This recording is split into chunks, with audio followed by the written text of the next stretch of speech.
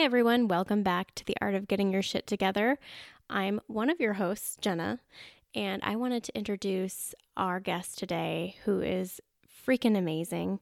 Kelsey Smith is a stage 2 breast cancer survivor, and she is bringing her story to the show today. I hope you enjoyed this interview. You can find Kelsey over at thecansurvivor.org and her podcast, The Can Survivor Podcast with Kelsey Smith. And I highly encourage you to go check her out and give her lots of love and support. Without further ado, here is the interview with Kelsey. Roll the tape. Welcome to the Art of Getting Your Shit Together podcast, where each week we help you identify the bullshit that's holding you back and discover the courage to take action to create a life you love and enjoy. Welcome back. I am your host, Jenna. And I'm Lindsay. And we are back with a very, very special interview today for you guys with Kelsey Smith. She is a breast cancer survivor. She is our age, in her 30s, and she's going to tell you her whole story. But before I go ahead and introduce her onto the show, I would love for you guys to know a little bit about her, and I'm going to read her bio. So, Kelsey Smith is a business development coach, patient advocate, support group facilitator, and host of the Can Survivor Network, a podcast that helps others navigate through a breast cancer diagnosis. Diagnosed with stage 2 breast cancer at the age of 29, she underwent aggressive treatment, which included chemotherapy and a mastectomy. Now, almost 5 years out of treatment, Kelsey teaches others on the reality of the disease while helping those who have suffered from the illness feel understood in their new world they did not ask to be in. She works with the American Cancer Society, regional universities, and local charity organizations to help them understand the needs of patients after treatment is complete. Kelsey Smith, welcome to the show. Hello. Thank you so much for having me. Yes, thank you for being here. Thanks so much. This is actually my first podcast I've ever been interviewed for, surprisingly. Well, welcome. Yes. Thank you.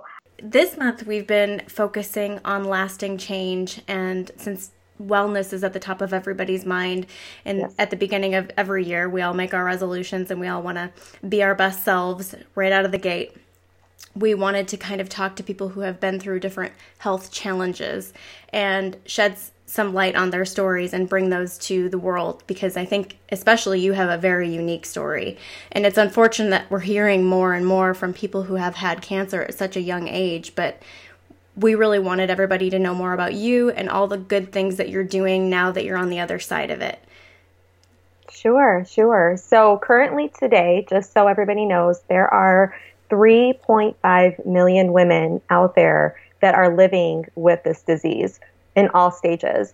So I just feel like my story, now that I'm kind of in the world of breast cancer and I am involved in marketing and all that great stuff, I actually experience it all the time. But, there's such a cultural shift going on with the conversation about cancer. It used to be the big C. It was super scary. And I mean, don't get me wrong, it's scary, and I'll tell you guys about it. But people are becoming more forward, and there is this awesome wave of vulnerability that's happening within the breast cancer community that we just feel like if we can help anybody else who ends up joining this shitty ass sisterhood, pardon my language, but it's really like I said in the beginning, it's the club nobody even asked to be in or wants to be in.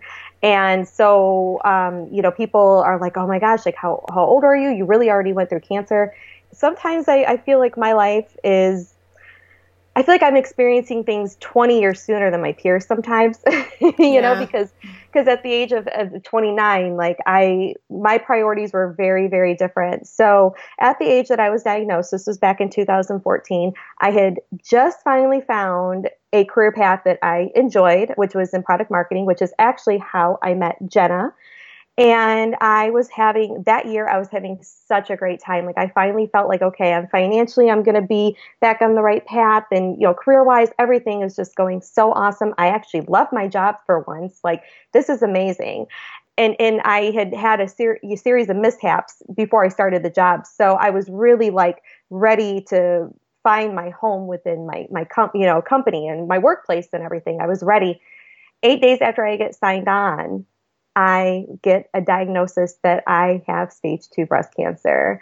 And what happened was around the time that I had gotten the position at the company that Jen and I used to work with, my biggest worry at the time was like, oh, my skin. Like my skin, I had dealt with cystic acne like all my life, just hormonally. I've always had those kinds of ups and downs that come with the cycle. And I used to cycle like every 3 weeks. So emotionally, my emotional health, I had to work really hard over the years to get it in a healthy place. And so I felt that at 29, I finally got myself there. And then I got hit with that diagnosis. And so what happened was when I was taking a medication called isotretinoin. A lot of people know it as, what do they call it? Accutane. Yeah, a lot of people know it as Accutane. I was taking it because I had dealt with cystic acne for many years.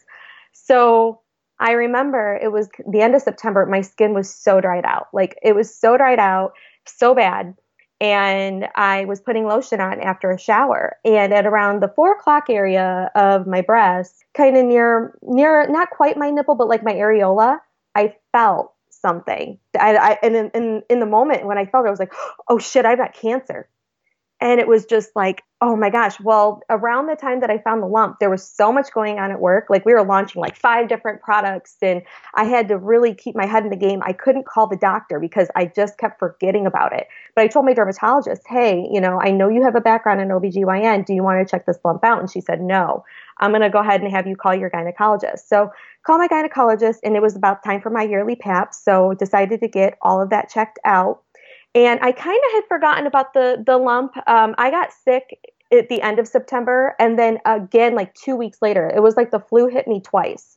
And it was bizarre. I was going to urgent care and they were just sending me home with like Narcos. Like they didn't know what was going on. And at the very worst, they were thinking that I had mono. So I remember getting tested for mono and they were like, and I was thinking like, oh shit, if I have mono and I just started this position, like what am I going to do? Mm-hmm. And, kind of forgetting that, oh, I have this little lump going on, didn't really think about it. So the lump itself too was kind of like, it was like the size of a quarter lima bean. It moved a little bit like as I would touch it, but it was kind of stuck in the area. And I noticed also my nipple changed. My left nipple had changed. And there was like a mark that was there that wouldn't go away. It hadn't healed for like 2 years. I remember like I had just gotten back I went to Coachella in 2012. So I was there. And then I remember getting back and like feeling, seeing like that there was some discoloration, but I didn't ever do a self breast exam because, hey, I'm young. That's not going to happen to me. It's, there was no family history for me.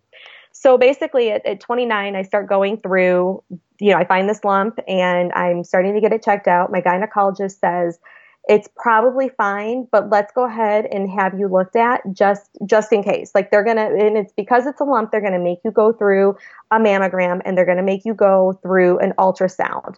That was it. I didn't even begin looking on things online because I didn't want to freak myself out. I didn't want to do that. I knew that I had told a medical professional. I was lucky enough to have her listen to me because a lot of the times, as I document a lot of people's stories, a lot of people who are young and they're pregnant, for example, and they know something's wrong, they'll be brushed off. Oh, you're just pregnant. Oh, it's just probably a clogged milk duct. Oh, it's not a big deal. But I'm telling you right now, like if you're listening to this and you're like, oh my God, yeah, listen and advocate for yourself. Absolutely, because you literally become your own best friend when you get breast cancer. So basically what happened was, I get this mammogram and I get an ultrasound. Well, the thing about a mammogram is it's kind of like finding a polar bear in the snow. If a woman has dense breasts like I do, white will show up all around. It's not quite easy to see that there is something going on there, that it's not always able to detect breast cancer. And so, but in my case, I had density, but this was real, like it was white. And if you look at mammograms with breast cancer, if I look at my x-rays compared to what I see on the internet, it matches. So I get the ultrasound and they tell me after that they know it's not a cyst. And I remember the lady who was scheduling me, she's like, oh, it's probably fine. I had this chicken fat in my breast when I was 27 and look at me, I'm great now. And, but it really wasn't until they scheduled me for a biopsy where I was like, okay, maybe this is a little bit more serious than what I think it is. And I just remember sitting on the ultrasound table or lying on the ultrasound table, and I got injected with Novocaine 3 times, and it wasn't enough for when they did the biopsy. So when they pulled the trigger to get the actual specimen out, it snapped like really, really hard. Oh my God, it was awful. And like the whole pain just bursted. And I started crying like a child, just like, and it was just awful. And I had a boyfriend at the time, and we were only together for like a month, and that was it. And it wasn't, a serious kind of thing. We definitely liked each other, but we were just kind of taking it day by day. He was real laid back. I was a real laid back person too. It was just like, okay, whatever. But, he's now dating somebody who just may have breast cancer. I don't know. I ended up taking him the night before I was diagnosed. His stepdad had to get a triple bypass at the same time. So I ended up taking him to the airport, and he ended up going out to Wisconsin. And the next morning, while I was at work, I get a call. Like my boss, I remember that morning, like my boss had just asked me, he's like, "Have you heard back from the doctors yet?" And I said, "No, I haven't. I'm like really not trying to think about it right now, but I'll let you know what's going on." And at that point, I had maybe only told one other person in the office because she had breast cancer. And I just wanted to know, like, what am I up against here? And I'll never, ever, you just don't forget that phone call. It's like, she calls me. I have a couple missed calls, like after I get out. And she's like, "Kelsey, it's Dr. Reganey, please give me a call." Not like right away. Like she didn't sound like she was panicking, but it was like, "Please call me. I'm working at this hospital today." She wasn't even in the office. She about shit herself when she saw that diagnosis. She ran over to call me right away and everything. And, I remember when I finally got in touch with her, I was calling her like different numbers. I was like, oh my gosh, like we were just missing each other in translation. And then finally she calls me back and she's like, "Kelsey, I have news, and it's not so good." And that was when like the vortex of darkness appeared, and that was when she was like, "You have invasive ductal cancer." And I was just shaking. I was stunned. I started crying, and I was in like a dark room when it happened. So that didn't help either. And I'm sure I wailed. I'm sure people might have heard me, I was so like inside. I couldn't believe it. And I had dealt with a lot of depression from like a lot of the hormonal issues and whatnot. So, I was of course chastising myself of like, "Gosh, Kelsey, you've had depression. And then, now you have breast cancer. Like, don't ever have depression ever again," and things like that. But it doesn't work that way. Were you at work when? Yeah. And my boss had to drive me home because I couldn't drive. And I know there's one question that comes up on this podcast, and it's, what's your favorite failure? And I would have to say that, in 2013, like I left security. I left a secure job to try something new with a startup, and it was a bust, and they fired me. And I got like a 3-month severance package, but then I ended up going on Medicaid, and that literally like saved my life, because at the time I was on Medicaid, and that helped me out tremendously. But yeah, with the Medicaid, the kicker is that you have to get prior authorizations for literally everything. So I ended up walking. It took me an hour to find a general doctor. That's what my gynecologist said. Just find a general surgeon right away. I called the first general surgeon I could find that took my insurance. And I'll never forget that call either, and how sad she was for me. But I was like panicked, because I was like, oh my gosh, I have to get this taken out of me like right now. For 2 days, I didn't know what my stage was. I had no idea. Like she just told me I had cancer, and I didn't follow up on it. So that night I went to a concert, and I remember I bought tickets for it in advance, and the tour was called You're Dead. Oh, great. And it was on 11/11. So, for people who are really into the spiritual and the woo-woo, that 11/11 just smacked me right in the face. So, it was insane. And, there's just a death that happens after getting breast cancer. And when I knew I had it, I found out 2 days later. I went to a surgeon, found one. I had to like basically walk to the doctor's office and get a prior auth, because I didn't have a car. And so I was like, I got to walk. So I walked 2 miles, and I ended up finding him. And then after that, I ended up getting on a train to go to Tempe and went straight to the concert. And that was it. And I didn't talk to anybody. I did it, all by myself. I cried through it. I mean, I really went through all the emotions. So it took me a couple weeks after I knew what was going on with my diagnosis and what my treatment plan was going to be until.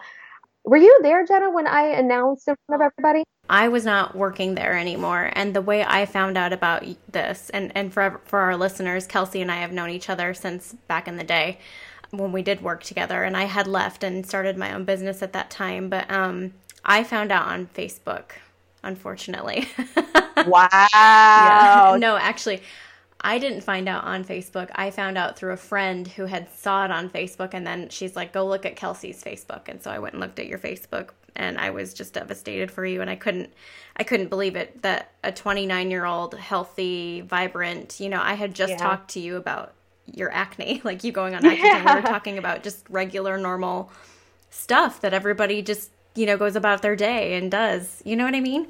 Yeah. And so I was really shocked to see that happen. So you have the diagnosis, you're freaking out, obviously, and it sounds like it was pretty rough for you at that time already, and then you get this diagnosis on top of it. So what was I know you went through, it was an aggressive cancer, and then you went through an aggressive treatment. So can you tell us about your treatment? So what they do when pathologists are looking at cancer specimens, they look at the profile of it. And it's really complex. There's different kinds, everything like that. So invasive ductal carcinoma is the most common form of breast cancer, and that is breast cancer of the milk ducts. It can be hormonally responsive. And in my case, it was highly hormonally responsive. So basically, talking with my medical team about it, I had a few options. I was able to do like a lumpectomy and radiation. I was able to do a single mastectomy. I could have done a double. And given my age, given that it was such a freak accident, I decided I was like, you know what, I have to get a double mastectomy. I'll just have to do everything that I can so that I don't have reoccurrence. And thankfully I did. There's the double mastectomy was quite painful for obvious reasons, but the fear of cancer never really goes away. Like you when you're in the middle of it, you think like you're going to do all this stuff to lower your risk of getting it. So you're going to go, so aggressive, you're going to do this chemo, whatever. So after getting the double mastectomy and finding out that there was lymph node involvement, so the lymph nodes are just, they're putting everything through. So a lot of times what happens with estrogen positive cancers is it shows up 20 some years down the road, because that's the source of the cancer, is the ovaries. So basically, like after discussing my options, we decided that a double mastectomy would be best. And then I would have to speak with an oncologist. And at that time that I speak with an oncologist, we'll already know what my cancer really looks like in its entirety once we take it out. And they're able to give it a score, and it's called an Oncotype score. And just to give you an idea, 0 to 18 is a low risk, 18 to about 31 is an intermediate risk, and then like 31, 32 or higher is an extremely high risk. And I was at 25. So basically I was in the dead center of the dead center. And that was a tough day, having somebody with me who was, hearing that, yes, it would probably be a good idea for you to go on chemo with your cancer. So I had gotten a PET scan, and my insurance didn't want to cover that. And I got it because that tells people tumor markers before it turns into cancer. And my family wanted to know where I stood. So they were across the country. So I didn't have my family with me. The boyfriend I mentioned, he broke up with me like right in the middle of treatment, which good riddance, So we weren't together long enough anyway. But the treatment was definitely very, very aggressive. And the chemo ended up lasting for 5 months, so 20 weeks. So with the chemo, you lost your hair, you got sick. Oh, I got so sick. Obviously, cancer is the worst malady to have. Anything they can find that can kill cancer cells is better, even if it has these adverse, effects on our body. Like I lost my hair, so I chose to go aggressive with my chemotherapy. Also, I had options there. It was either I was going to do these two called Adriamycin Cytoxan, like one's known as the Red Devil, and I was going to do 12 weeks of Taxol, or I was just going to stop after those 8 weeks. And I decided because of looking at the statistics, and as it turns out, 1 out of 3 early stages turns into stage 4 down the road. So just knowing that statistic also, like I decided I'm just going to go through with the full 5 months. I'm going to work the entire time.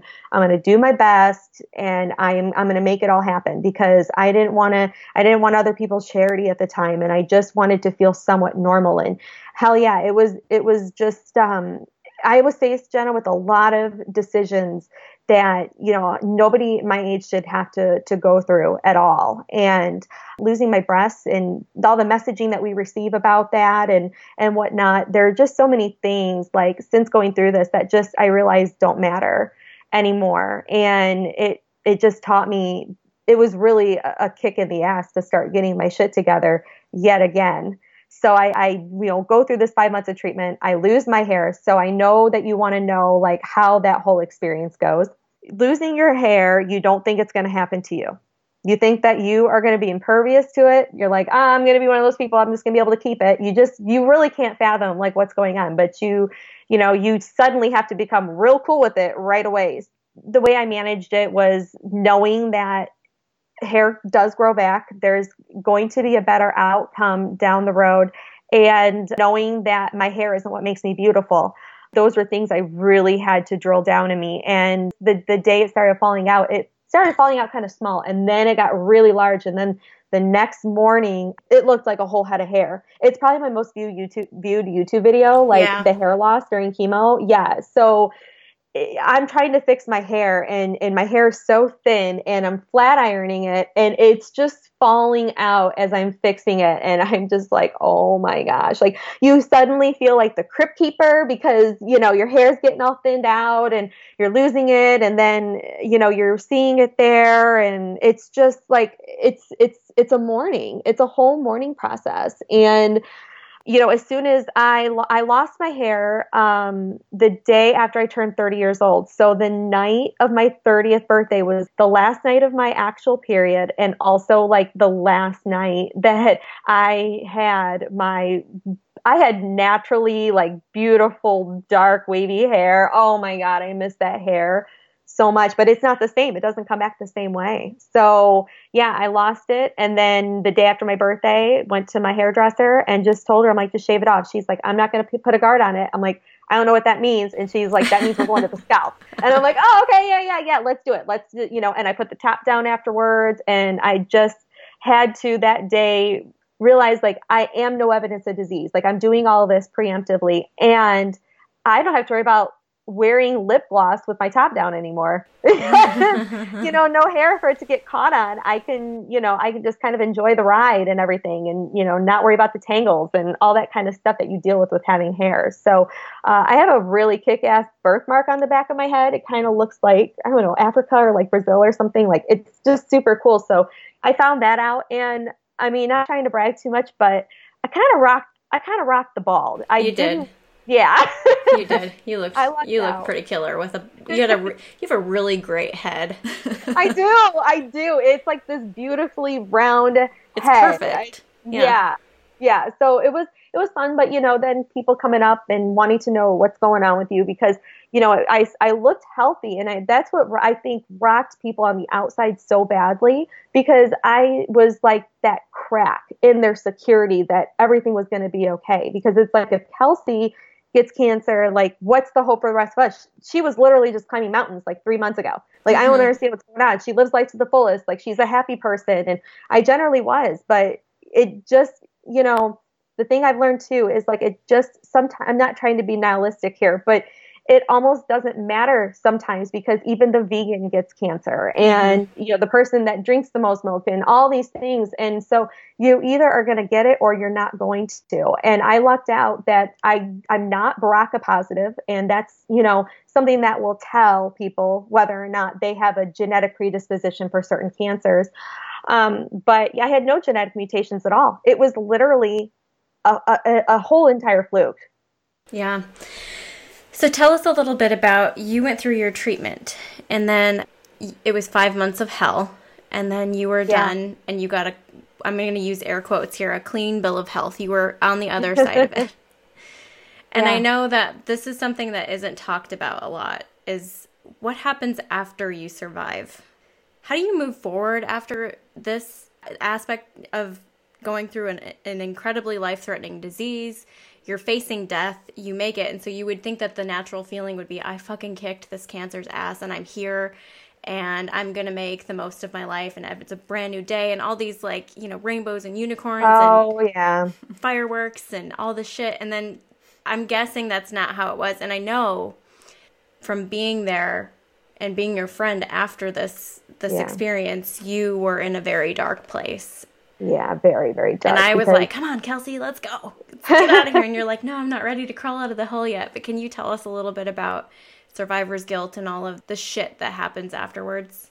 Yeah. I mean, when you're like going through like 4 appointments a week and then suddenly you have 0, it is a total change. Yeah, I don't know. It's like, at first it does feel liberating because you're done. You do all the fun stuff. Like you get the port removed. That was like such a liberating day, knowing that like I could eat sushi again because like I couldn't eat raw food and things like that. Mm-hmm. So, people threw a party for me. It was awesome. I tried my hand at going out on a date, like the week that I was done, whatever that was. And, I was like, okay, I'm going to be like vivacious Kels and it's all going to be okay.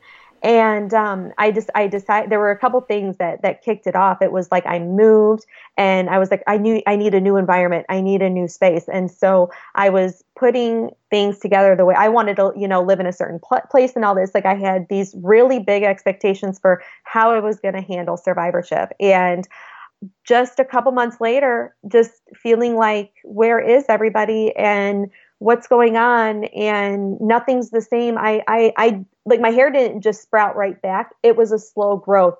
My fingernails fell off. What the hell just happened to my fingernails and like my thumb? And it took like over a year for that to grow back. And then just the overall fatigue that, I would feel every single morning, pain from the exchange because I wasn't quite done with my treatment and I was highly inflated and it was under my chest and that was really hard and uncomfortable. And everybody's telling me like, you're in the clear, you're safe, and I'm like, I don't believe it. I don't believe it anymore at all. Like, I literally, like, what did I just go through? Mm-hmm. I haven't even gotten time to process this. And then the processing begins. And my father passed away.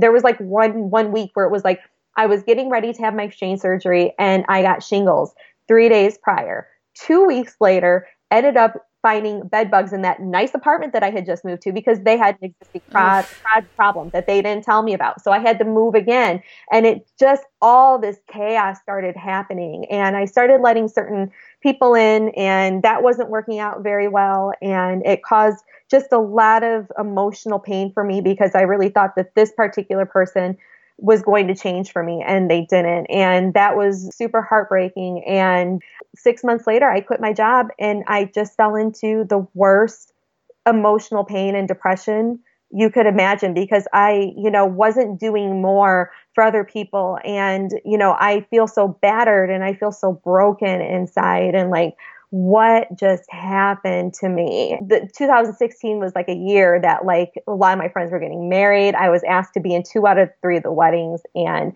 I just mentally couldn't be there. And some of those friendships actually fell apart and that was really hard also. So it was a lot of expectations of how I should be and how strong I should be. And when I'm feeling like a total failure because my body just straight up took a total dump on me. And I have to put this tree juice in my body in order to feel better. And then people have their opinions on the matter too. And that's also really painful because, you're seeing it and it's like, oh my God, like, and then the guilt comes in of like, why did I get to survive? And then there is a 23-year-old with brain cancer who isn't going to make it. That guilt is so, so intense. And it just sparked like this really big change in me. And I was looking for answers. Like I just kept trying to look for answers. Like, what did I do wrong? Where did I go wrong? Am I a karmic nightmare? Am I a horrible person? Did I deserve to get cancer? I asked all those questions. And there was this part of me that was like, yes, you deserved it. You deserved it. It's all your fault.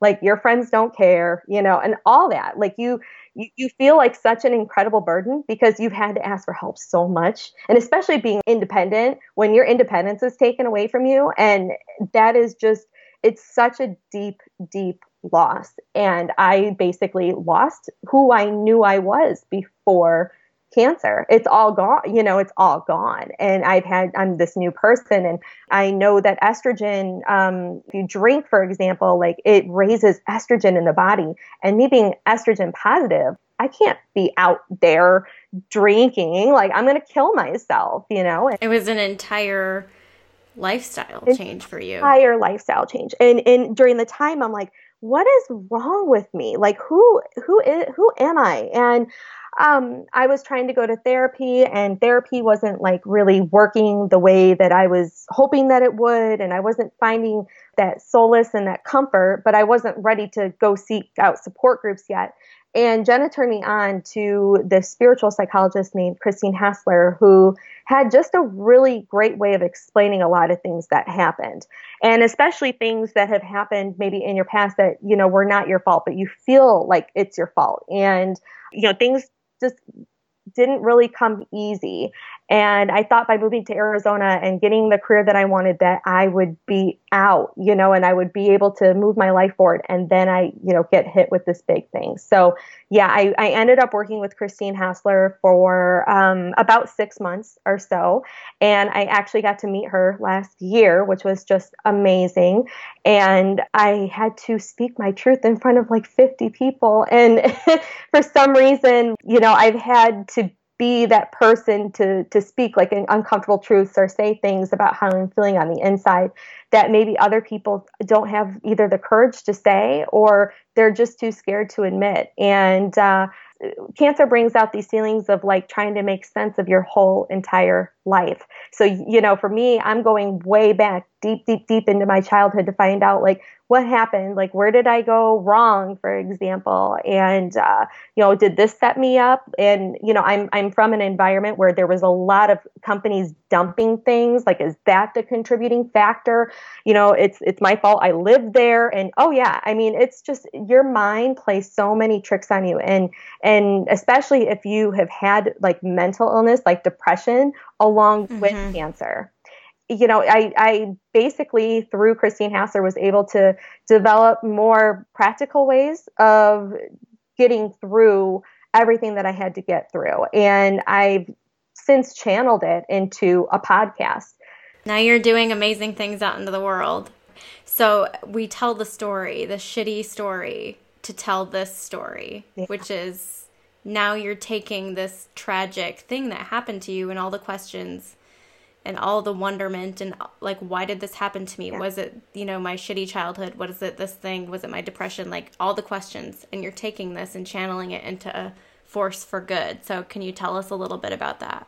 Yeah. So in the quest of finding answers, Destiny led me toward the Young Survival Coalition. And it is a organization that hosts meetups for young people with breast cancer. And it was there that I felt like, oh my gosh, there's people like me that are here. And there's such a diversity in the women that were there, and different stories, different countries, locations, you nationalities. I mean, it's everything. Like, it's everybody representing everything. And I couldn't believe what was available to us there that like the public doesn't even know about. I was there, and there was a nipple prosthesis company that I absolutely fell in love with called Pink Perfect, and now I'm an ambassador for them. There's Sephora for all the women who lost their eyebrows, because you lose your eyebrows during chemo. And that's the thing too, is in addition to my hair, like after chemo was over, I lost my eyelashes, I lost my nose hairs, like my arm hairs, I lost it all. Yeah. So you didn't have to shave your legs anymore? No, for a while I didn't have to. Like episode number 4 on my podcast, she talks about like pulling out her hair and being like, woohoo, you know, there's certain parts like you don't have to worry about and everything, because anything that's rapidly growing is gonna get attacked by the chemo. So you lose all your hair. And so the Taxol affects your nails. So that's why my nails fell apart and everything too. It was crazy. So there's all these different ways that the body, so I got shingles, you know, I mean, like everything happened that was awful even after treatment. You know, my father passed away. Wasn't even close with him, but like it still affected me on some level. It was like another loss. And, you know, there was all these things. So coming to the Young Survival Coalition and feeling so lost and then leaving there feeling so full, like the way that I had felt that when I met everybody in California for Christine's retreat also. It's just like, okay, like the world isn't against me and the world is here. We're all here to help each other. And I didn't know of a podcast that was really talking about the products or the services or the kind of initiatives that are really like people that are really on the ground. Like we hear all this crap talking about certain organizations and that's fine, but I choose to show people what is actually available. Hey, we have this awesome t-shirt company by somebody named Emily. She makes these t-shirts and she's kicking ass and we should be supporting her. The real entrepreneurs that are creating and sourcing their own goods. And there's a lot of it going on here. And I was so just amazed in like the best way.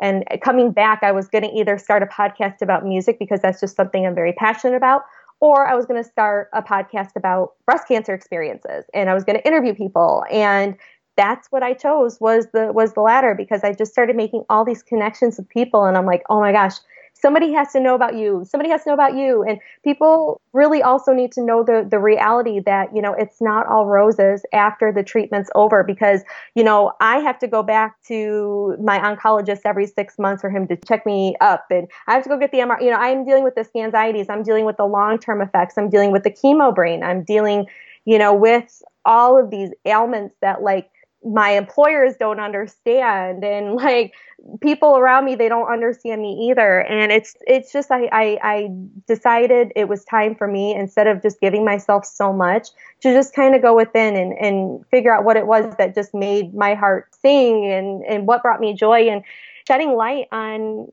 all of these, you know, men and women who are really truly involved in the breast cancer fight. It just, you know, it makes me feel like I'm doing my part.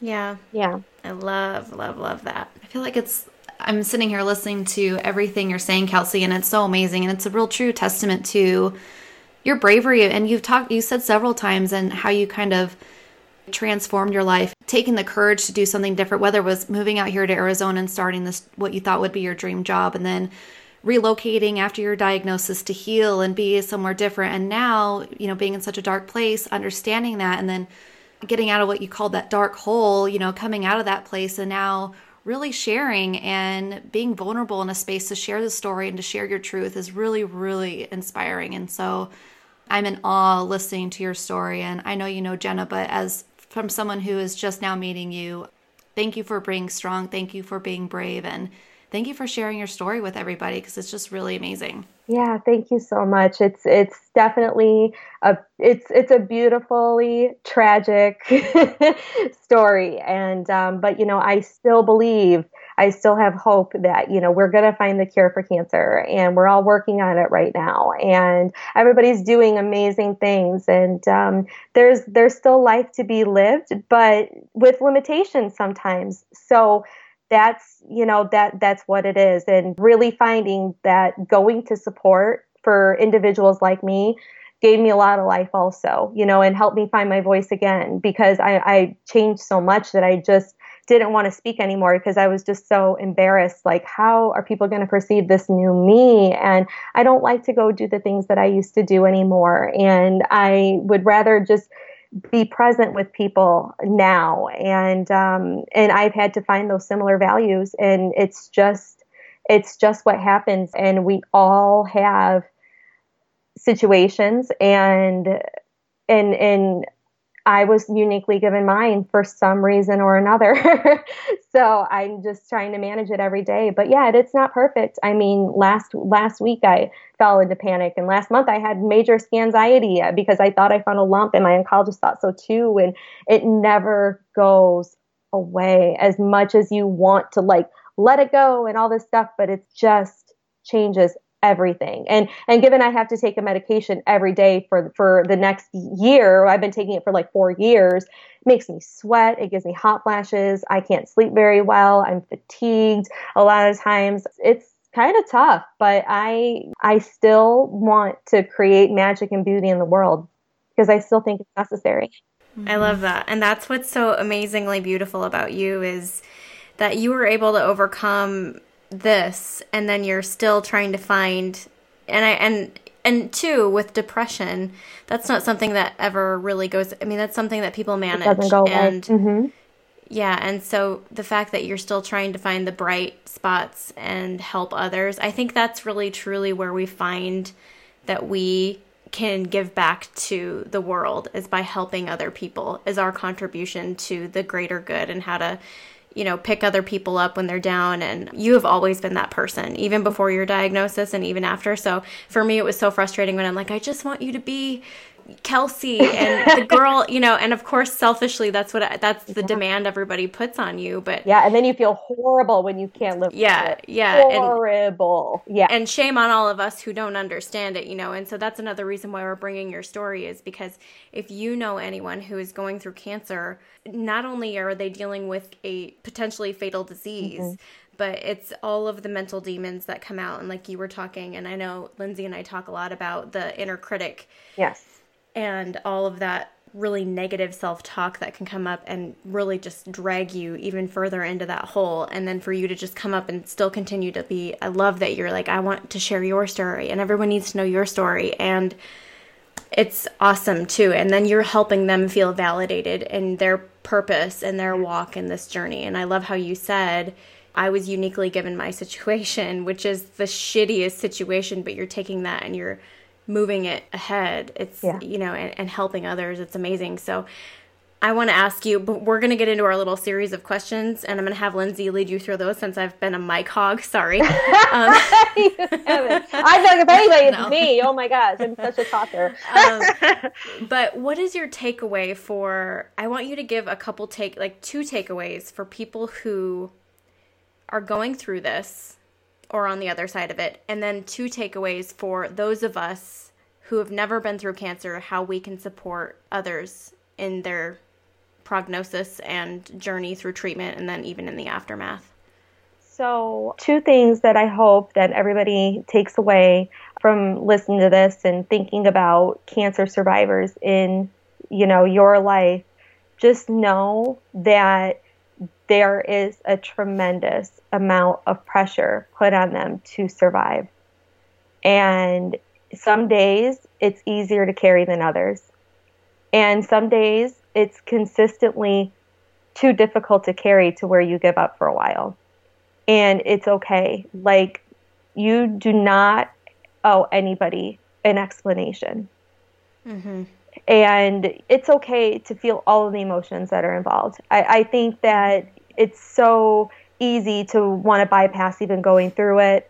And it's just something that you have to be consciously aware of and kind of be in the face of, because to know all of your options at any given time and being resourceful is seriously it's so important to just be your own advocate and find those people that understand that, you know, you have to walk into some really uncomfortable places sometimes, and that's okay. And for others that want to reach out and they want to help, it's really helpful to know that it is just as uncomfortable for us having cancer being young as it is for you being the person observing it. It is not...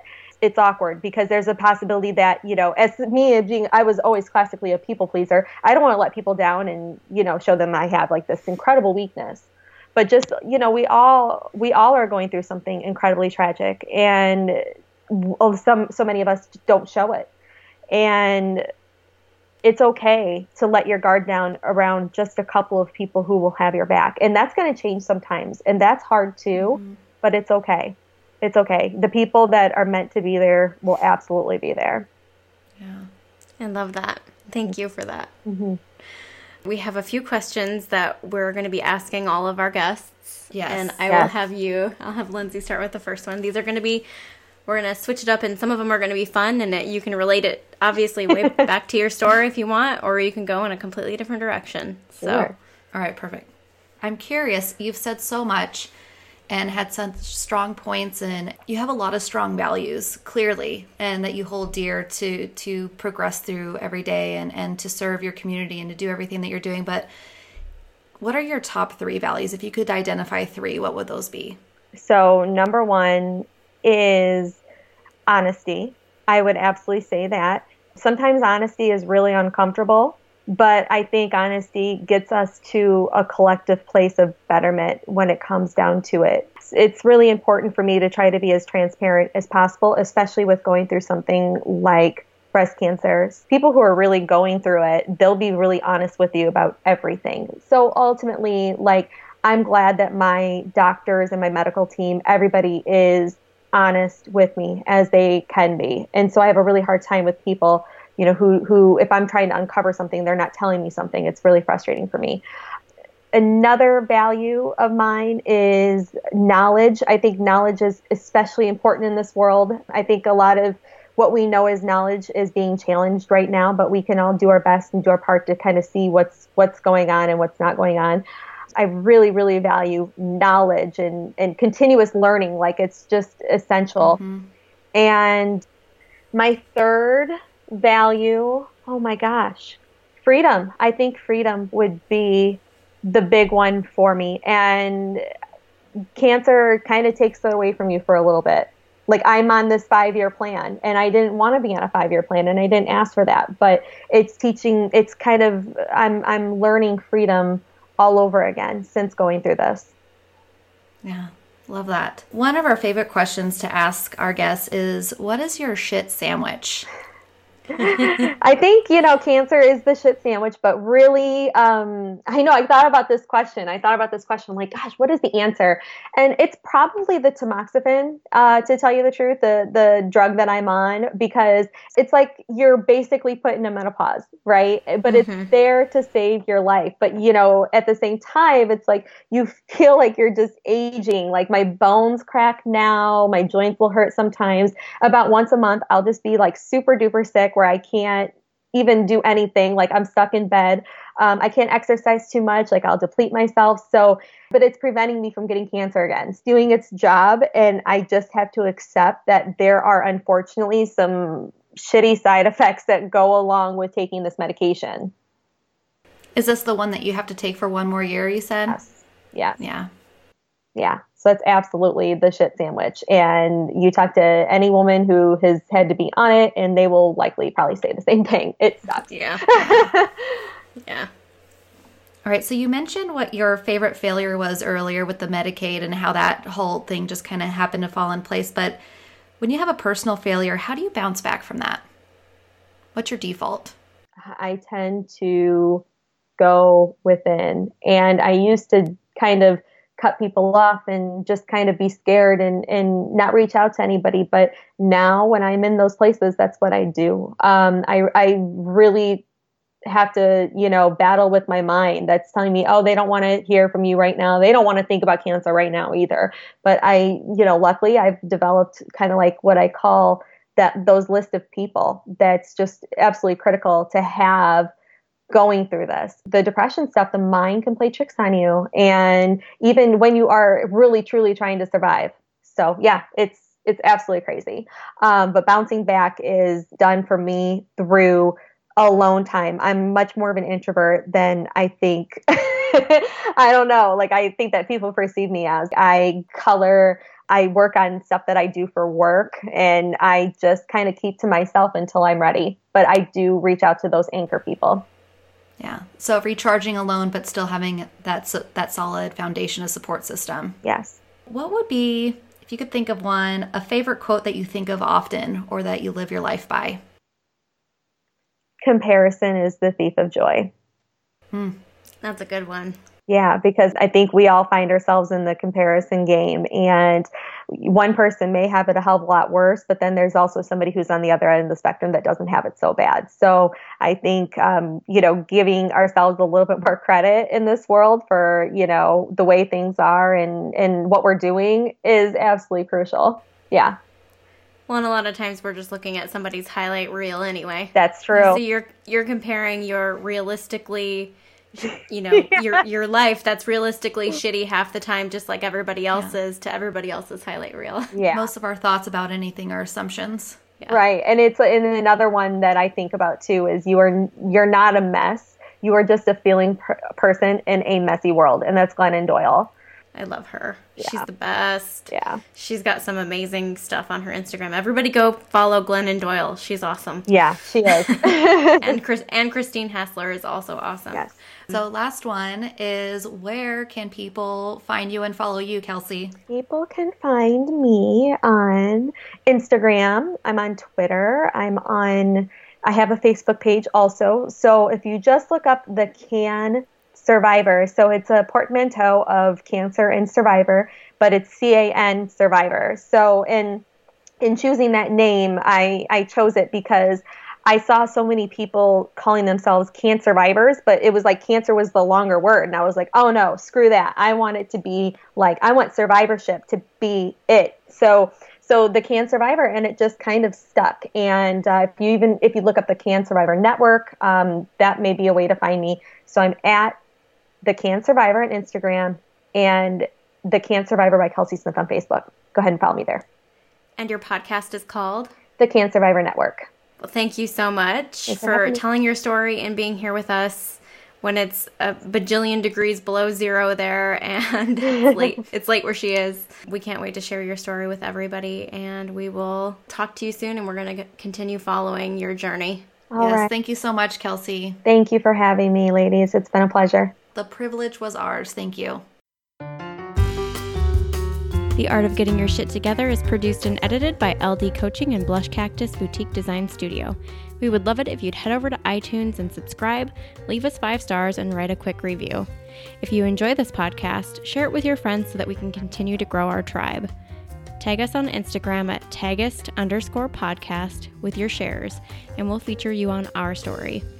Don't forget to grab our free guide, 5 things you can do right now to get your shit together and start living your best life, over at Taggist.com/kickmoreass. Remember, your life only gets better when you decide to grow, and it's never too late to get your shit together.